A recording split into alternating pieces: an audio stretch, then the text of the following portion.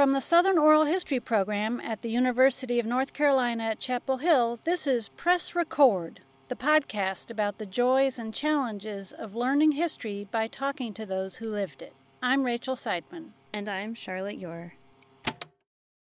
As you may know, North Carolina has been in the news recently due to the passage of House Bill 2, a controversial new law that in part regulates the usage of public facilities based on sex assigned at birth. This bill has catalyzed considerable backlash, both in the state and, in fact, throughout the nation within the LGBTQ community and their allies. But while this particular moment has galvanized a mass response, the media coverage may mask the longer trajectory of North Carolina's history of lesbian, gay, bisexual, and trans activism. This month's episode, in celebration of LGBT Pride Month in June, and in the wake of current events, will focus on the oral histories of lesbian, gay, trans, and queer-identified folks who provide narratives that offer a fuller picture of LGBTQ history both at UNC and in the Triangle area of North Carolina.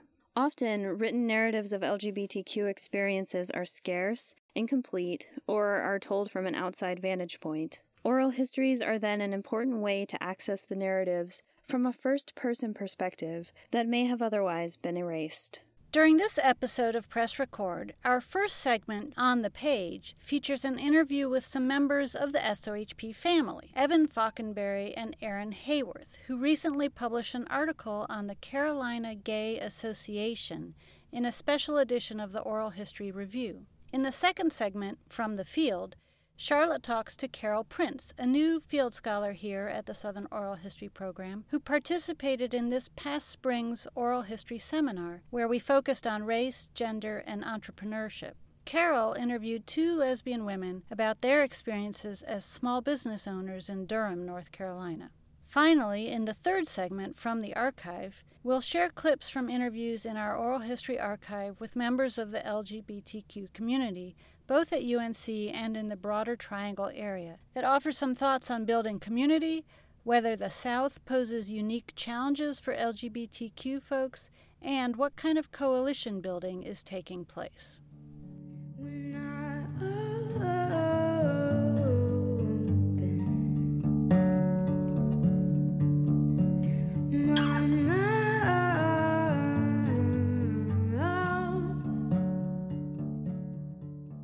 All of the interviews mentioned in this podcast will be linked on the homepage of Press Record at sohp.org.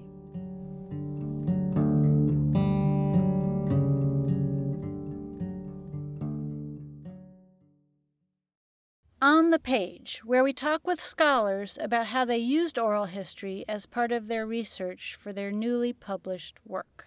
So I'm very excited that our former field scholar Evan Faulconberry and former intern Aaron Hayworth have recently been published in the brand new special edition of the Oral History Review with their article about the Gay Association at Carolina. For those of you who've been listening to Press Record, Evan's voice will be a very familiar one. He was my co-host on several of the previous episodes. Their article is titled The Carolina Gay Association, Oral History, and Coming Out at the University of North Carolina. It draws on research that interns who worked at the Southern Oral History Program in the 2013-2014 academic year did on the history of LGBTQ activism at UNC, where they interviewed former activists in the area. And one of the wonderful things about this article is that at the time,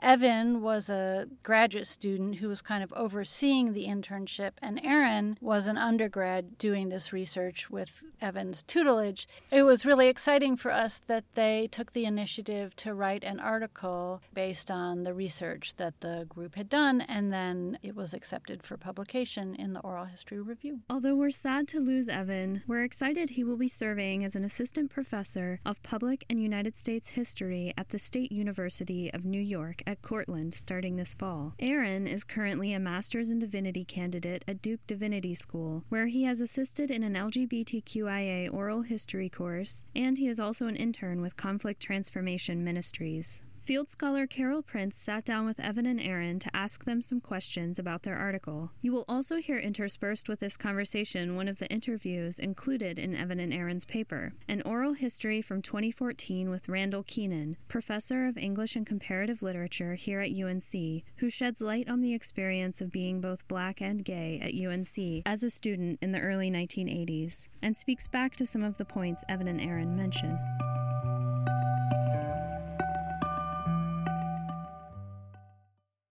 Neither Aaron nor I were well versed in gay history. So right at the start I was thinking oh no, I don't know anything about this subject, but we kind of all learned it together. The CJ sort of ended up being that kind of central thread, and that's what we sort of focused on. So maybe the thesis around that would be the CGA was one way to be gay at Carolina, but there were other ways to have a community based around your experience. So there's a line in the article that says oral histories complicate the written record by adding the texture of competing voices. Can you talk a little bit more about that, and what specifically did you find from oral history interviews that the written record didn't show?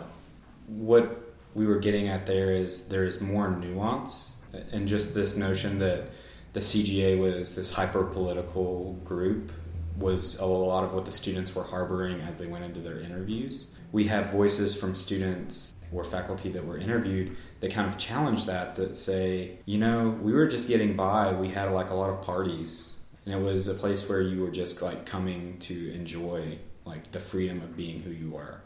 Then again, the same came from our interview with Randall Keenan, who kind of said he felt this pressure from the Black community not to be a part of the CGA. So it's competing voices saying, no, it's not all just one way.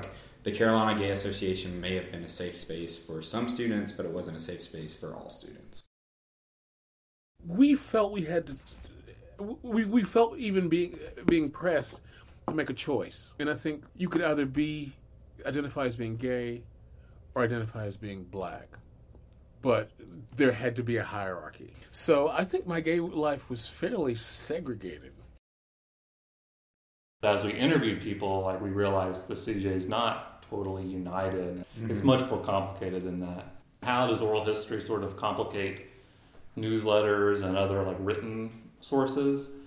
And so that was another part that we used, because Lambda, if you read it, it's very, as a lot of newsletters or newspapers or any primary sources, it's very one-dimensional, and it kind of presents the CJ as this big united front. And another thing that we discovered as we were writing this was just how interviewing people about the CJ and about what it was like to be gay in Chapel Hill in the 70s and 80s, we just sort of realized people are out in very different ways at this point in time. Just like now, it's not any different, but it was just this big constellation of ways that people were representing themselves, and so it was a challenge for us to get that down onto paper. There's just not a whole lot being written about queer identity and gay activism in the South, and I think that's changing. I think there is a lot that's going to come out too. Yeah, the LGBTQ history is being formalized now, but there's a lot of difficulties in it that would probably make it impossible for someone to write only based on written materials. We relied on oral history, background literature, primarily based on interviews. Yeah, I think that we just kind of hit the tip of the iceberg. I think there's a lot more research to be done at UNC and North Carolina and the South. There's so much happening right now in current events with HB 2 in North Carolina, the Defense of Marriage Act just being overturned a few years ago, and it's still such a big, divisive, polarizing issue in modern politics. And I guess when we looked back, 30, 40 years, I guess what I found was not what I expected, that people were having these kind of conversations that are so reminiscent of today. There were people fighting for gay rights in the 1970s, students, faculty, university officials, Chapel Hill residents, and at the same time there were people fighting hard against them. I don't mean to minimize what's been won over the last half century. So much has. But at the same time, a lot of those opinions are just so cemented in, it seems. It's a little bit depressing to think about some of the things that haven't changed a whole lot. I don't know. I guess, yeah, there's a big old history wrapped up in this. And for gay people, I think that we're in for a much longer slog than we realize, and I worry that it's as fast as things are happening, I don't know how real that is. So I might be pessimistic about that or cynical.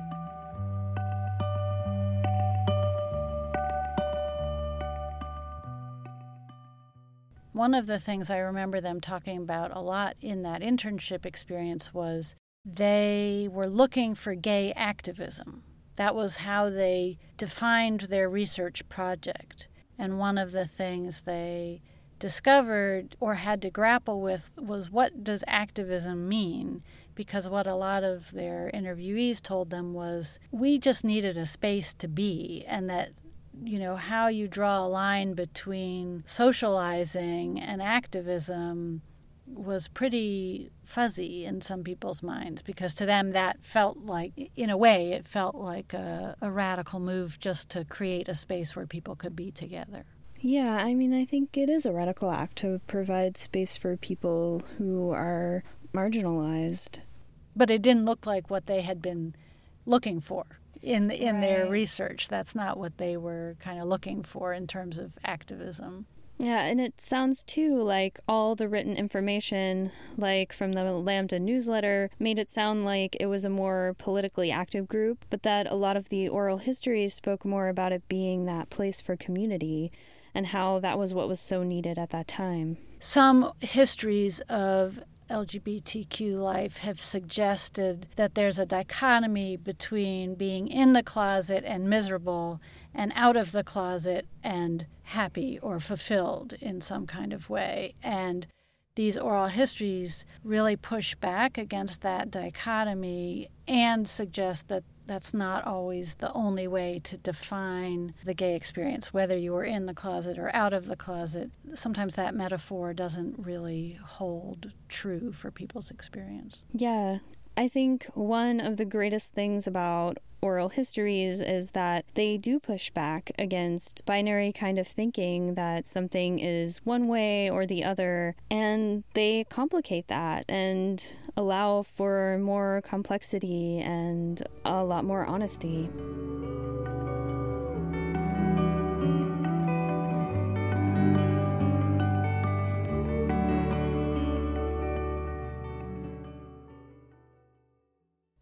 In the field, where researchers talk about their experiences doing oral history. As part of the Spring 2016 Oral History Seminar focused on race, gender, and entrepreneurship, taught by our own Dr. Rachel Seidman, SOHP field scholar Carol Prince conducted 2 oral histories with Jeannie Smith and Aaron Karcher, 2 self-identified lesbians who own small businesses in Durham, North Carolina. In this segment, we'll listen to 2 clips from those interviews, and Carol will discuss what she learned from the process about gender, sexuality, community, and business ownership.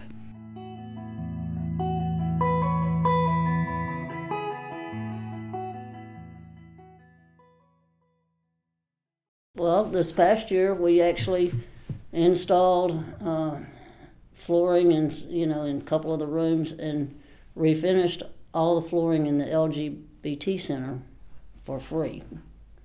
That was just something that we did. We, like I said, and when we do stuff like that, we don't charge them for material, nothing. We just go do it. We go do it. It's I think it's part of everybody's responsibility to take care of their community.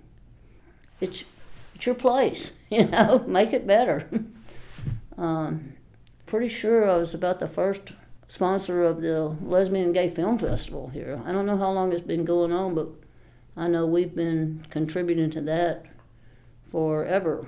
Really what makes it good these days is that we don't have to be separate. It used to be, we would have like little booklets of gay businesses, and they would be put out, you put your name in them, maybe to take a little ad. And to me, The wonderful leap we've made today is that we really don't need a little booklet of gay businesses anymore. We're everywhere. It's been really great to see the outpouring of support from the community. It took a while for it to sink in that I was becoming a business owner and that we were actually doing this. I've definitely always wanted to be more politically active than I have been. Definitely got into a lot of big discussions around Amendment 1. That really hurt. It was a really politically charged time. We went out on Rigsby Street the night that didn't go through. And it was really encouraging to see that all of Rigsby Street was open. They had some kind of liquor thing where you could carry beer from place to place. And all of Durham was just ashamed. It was really special to live in a place that was so clearly against it. But I didn't think that North Carolina was going to ever come up with the idea of marriage equality on their own. I thought it would have to pass nationally first, and I didn't expect that to happen as soon as it did. It's been really amazing how fast things, once they got the momentum moved along. Doing these 2 interviews was really interesting because both of these women, share the fact that they're both white, they're both cis women, they both identify as lesbian, but at the same time, they come from really different backgrounds, and I interviewed them at very different stages of their careers. Jeannie Smith, who's the owner of Accent Hardwood Flooring, she grew up in Shreveport. She eventually, moved to Durham because she wanted to relocate to somewhere that she described as being, more progressive and being close to a university and having a booming construction business, because that's important if you're doing hardwood flooring. And I asked her about her experiences of discrimination, and she told me that the only other woman that she had ever worked with was someone that she hired, and that she had always really gotten along well with guys on the job, which is something, I walked into the interview having my own ideas about what it might be like to be a lesbian woman growing up in an earlier generation in a male-dominated field and learning a trade in a male-dominated field like hardwood flooring or construction. And she said the guys liked her because she worked hard and she was able to really navigate her way to owning a business. Erin, who is a co-owner of Arcana, which is a new business which opened in December of 2015, had a really different trajectory. She grew up in Raleigh, went to Chapel Hill, got a bachelor's and a master's, and worked in the service industry for a long time and was really active in the lesbian community in the early millennium in Durham. The bar scene and coffee shop culture and all of that, and talks about Franklin Street having these niches where lesbian women could gather, and getting to the point where she wanted to do something for herself and she wanted to create a space. And she said in the interview that Arcana is not necessarily a queer bar, but she wanted to create a space where people who might otherwise not have a space in the booming bar scene in Durham, like goths or people who are into tarot or queer folks, have a space to gather that is safe for women. So I think hearing about how sexuality and gender presentation has informed these 2 women's lives was really interesting from both an oral history perspective and looking at entrepreneurship more broadly, because I think it's easy to take a group like lesbian women experience entrepreneurship this way, but really if you look at that group, there's a whole range of experiences and pathways to small business ownership. Can you talk a little bit about the ways in which entrepreneurship intersected with community and activism for the interviewees? For Erin, when I asked her about this question, she was talking about, how creating a bar that is specifically designed with, the interest of creating a safe space for women around drinking is really radical. And that even though Arcana isn't a queer bar per se, she was saying that she really wanted to have this place where people could have voice, and specifically where they could feature artists, some of whom are queer, to show their work, to bring in artists from the community who might just be starting off. How do you see these interviews contributing to a broader historical narrative of sexuality and gender, perhaps in terms of community and business ownership or in a more general context? just oral histories are so important, particularly in this moment when, especially in North Carolina, in the aftermath of HB2, questions about religious freedom bills and can businesses reserve the right to refuse service to queer identified or LGBT folks. I think it's really important to understand how people are navigating this reality as business owners. I talk to lesbian business owners, but if you talk to business owners in the LGBTQ community, you're going to get a whole different perspective on the moment that we're in. I think activism can take so many different forms. It can be doing the small things that maybe don't go noticed, like doing the hardwood flooring for a community center or showing art, and things that small business owners are uniquely positioned to provide for a community. They occupy a really important place in Durham's history.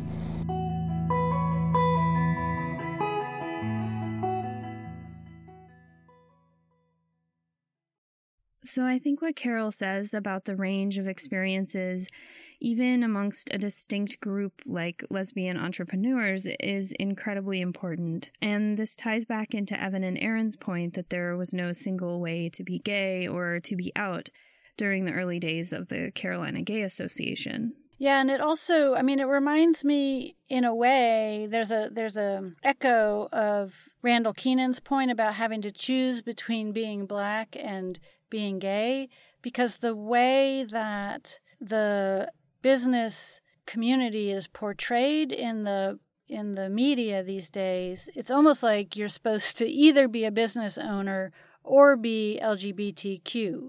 And these women's experiences show that obviously is not true, and that business owners are not a monolithic group. So these oral histories help provide a much more complex understanding of business ownership and entrepreneurship and community involvement. These oral histories are contributing to a recognition of broadly different ways in which people are impacted by the legislation targeting LGBTQ community.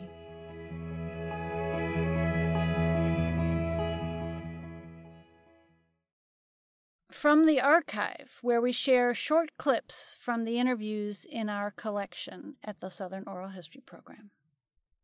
This segment includes a compilation of clips we brought together to think about activism and coalition building in the South. The Southern Oral History Program's archive is rich with many different collections that catalog LGBTQ oral histories, with interviewees that represent experiences across race, class, gender, and generation. We wanted to bring the following segments out of the seclusion of the archive to offer some historical context for the current moment we are in as a state and as a nation. The following segment features 3 folks who have been active here in the Triangle. The first voice you'll hear is Mandy Carter, a longtime activist who helped establish Southerners on New Ground, an organization specifically founded for and made up of people of color, immigrants, undocumented people, people with disabilities, working class and rural and small town LGBTQ people in the South. Next, you'll hear from Terry Phoenix, the current director of the LGBTQ Center here at UNC Chapel Hill, who discusses the struggle for gender-neutral bathrooms on campus. Finally, you'll hear Ping Wen, who at the time of the interview was a student here at UNC Chapel Hill. Ping grew up in Rock Hill, South Carolina, after emigrating with his family from Vietnam. And in the clip, he discusses the differences between New York, where he began his undergraduate work, and the South, where he eventually moved back. Together, these interviews represent a range of responses to marginalization in the South.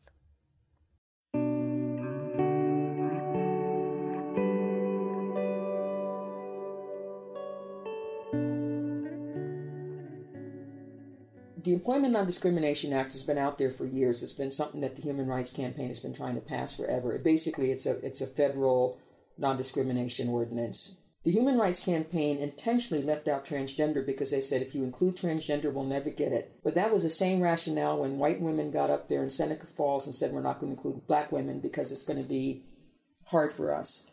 Well, they made that decision, but there was such an outcry of people thinking, how can the Human Rights Campaign, who believes in this, not include transgender?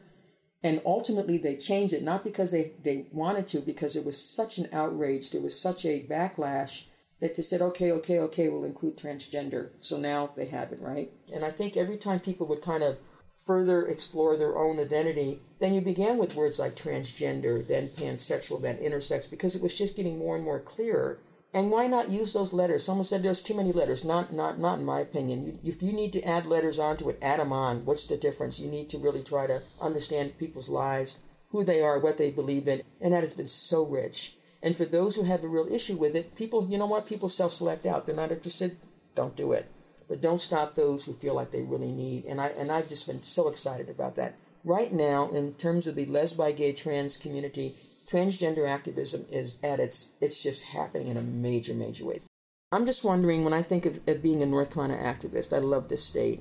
This is what I look at.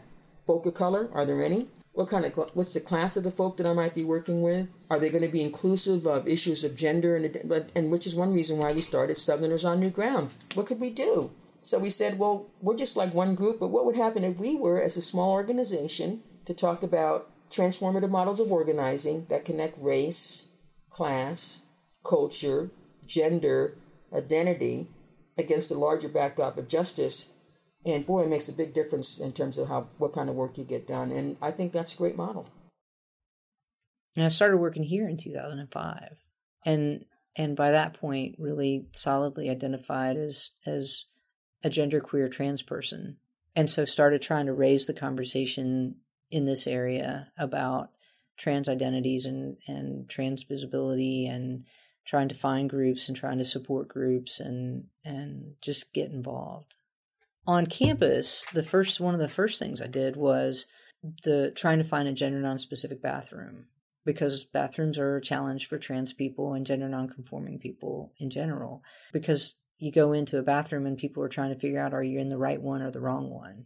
So you get stared at. Sometimes I had actually had security called on me a couple of places, and once here at Chapel Hill, once at University of Georgia, often had people ask me if I'm in the wrong place, it's a common occurrence. So when I got here, I started that conversation. We were in the basement of Steel Building, and there was a single stall locking bathroom. It was labeled by gender, and it's like, well, why are we labeling a single stall locking bathroom by gender? Like, that doesn't make sense. You go in, you lock the door, you go to the bathroom. And so starting that conversation was a big part of what I did that first year that I was here.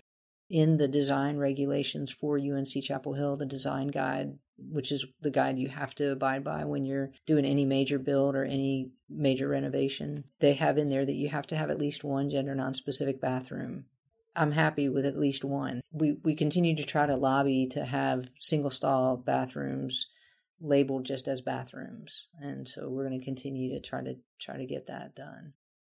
People like to think that the South is this conservative region, religious, conservative, and New York is this great liberal place. People can be whatever you want to be. But the social narrative for what to be a gay man still the same and similar in both sense, which is, it's still catered towards cisgender, hetero acting gay men. So as a queer Asian who's radical, I don't think the experience has really changed much between both places. So the North is not as great as people claim it to be, and the South is not as bad as we claim it to be. I think both places has things that they need to work on, and I'm not going to shame the South because I think the North is still problematic. I think that maybe the North has more tolerance than the South, but tolerance is not good enough for me. The issues of the tolerance is saying that, I can deal with you that you're here, but you're still, something about you is not the same for the rest of the member of society. And I guess that's the point I'm trying to make, is that the North and the South still practice this tolerant ideology. And maybe the North is a little bit more ahead in terms of tolerant issues because there's more of us being more visible there. But it's still the same to me because, I've been to New York and it's definitely not a post-gay society there. I'll tell you that. And it's definitely not the post-gay society here.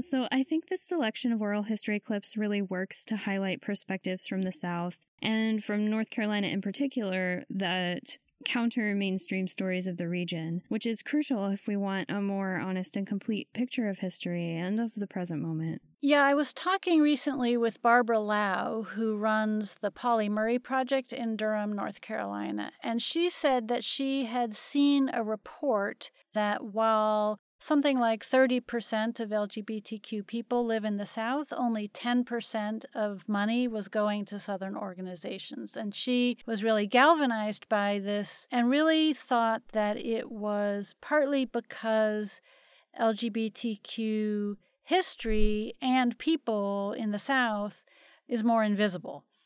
Those voices have not been heard in the South as much. So she has really undertaken to launch a new project called Queer History South, where she is talking with archivists and oral historians and others across the South to find out what information they have, and then is going to work to make those more visible, more accessible, so that researchers can start making these experiences known more. And we started to, as a result, really go through our collection and kind of start identifying what's in there. And like you said, they illuminate a very diverse group of people, a diverse group of experiences across a wide span of time. I agree. A lot of the mainstream news outlets have a way of completely erasing the reality that there is an LGBTQ community in North Carolina that is actively resisting this legislation. And the oral histories that we've heard on the show, I think, show that there's a rich history here of activism and community. Both Evan and Randall Keenan pointed out that it's not a history that moves in one direction necessarily, and it's not just a purely happy story of progress either, which HB2 has, I think, really made come home for a lot of people. And I think what Randall Keenan was pointing to was you can have these moments of legal change, but when hearts and minds aren't changed, then backlash is sure to ensue. And I feel like that's what we're seeing here, and that history is not a simple story of progress, but there are these back and forth moments, and we're living through one that is very intense and being played out not just in our community, but on this national stage. So I think capturing people's stories now and their perspective now is really important, and also looking back to see how this fits into a longer history is important as well. So it seems like transgender issues are coming to the forefront right now, but yeah, we heard Mandy Carter talk about the importance of including trans individuals in legislation, and that was in 2007, and we know that it, of course, goes back much, much further than that. Right. Mandy's interview is from 2007, and Ping and Terry's interviews happened in 2014. Both of which were before HB2. And Terry was talking about bathrooms being actually an important locus of activism, several years ago. So these oral histories help us understand the long history of these issues that in the newspapers look like they suddenly flare up in almost unpredictable ways, but actually through these oral histories we see that these reflect much longer standing conversations and fights that have been going on for decades in many cases.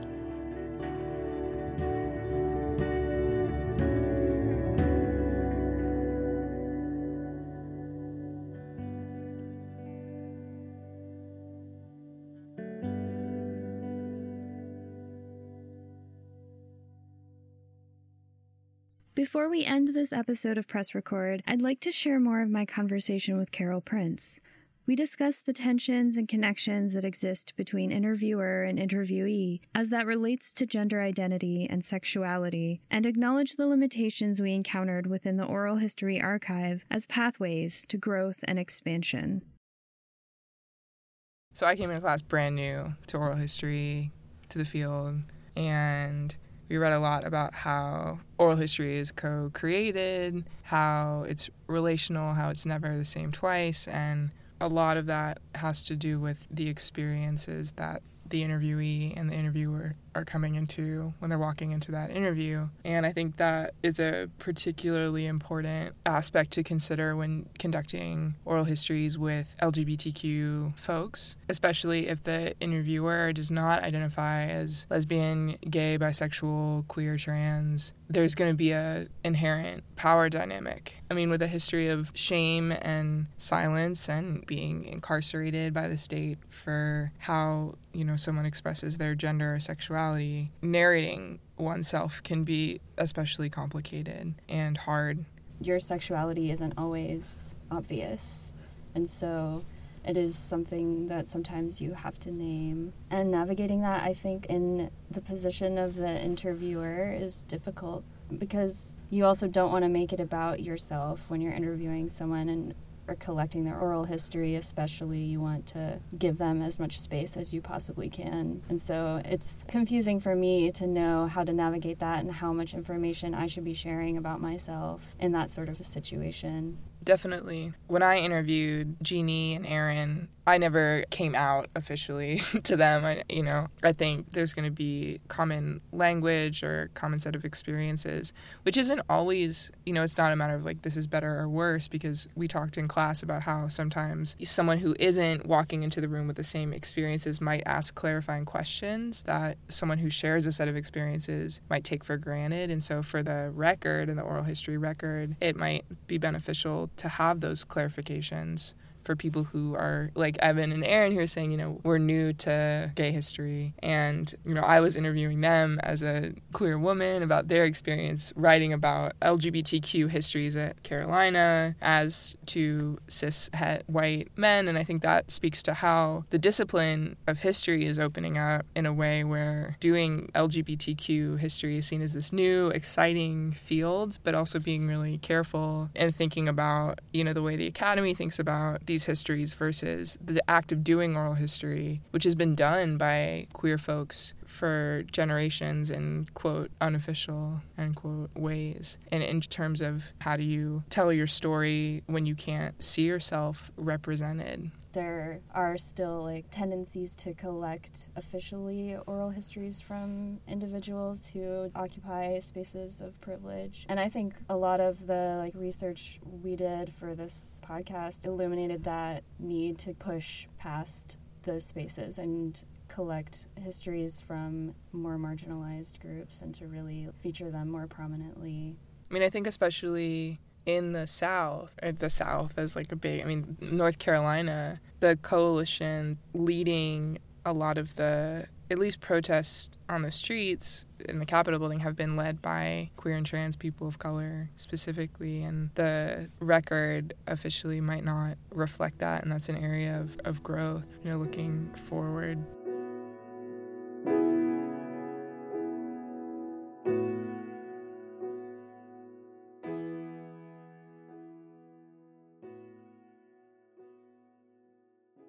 So I want to say thank you to Charlotte and welcome to the podcast. This is Charlotte's first time as our co-host, and we're so glad to have you. Thank you. I am so happy to be here. Thanks for listening. If this podcast has piqued your curiosity about oral history and LGBTQ activism, be sure to check out the latest special issue of the Oral History Review, Listening to and Learning from LGBTQ Lives, which explores these themes in greater depth, and also includes the paper by Evan and Aaron we discussed in our first segment. You can subscribe to Press Record on iTunes and listen to the podcast on SoundCloud. All of the interviews mentioned in this podcast will be linked on the homepage of Press Record at sohp.org.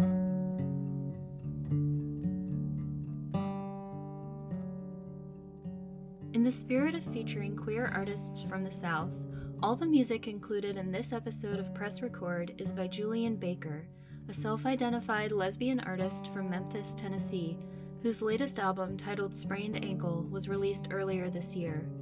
We want to extend our gratitude to Julian Baker and her management team and record label for granting us permission to share her music with you for this episode. So I wrote you love letters and sung them in my house, and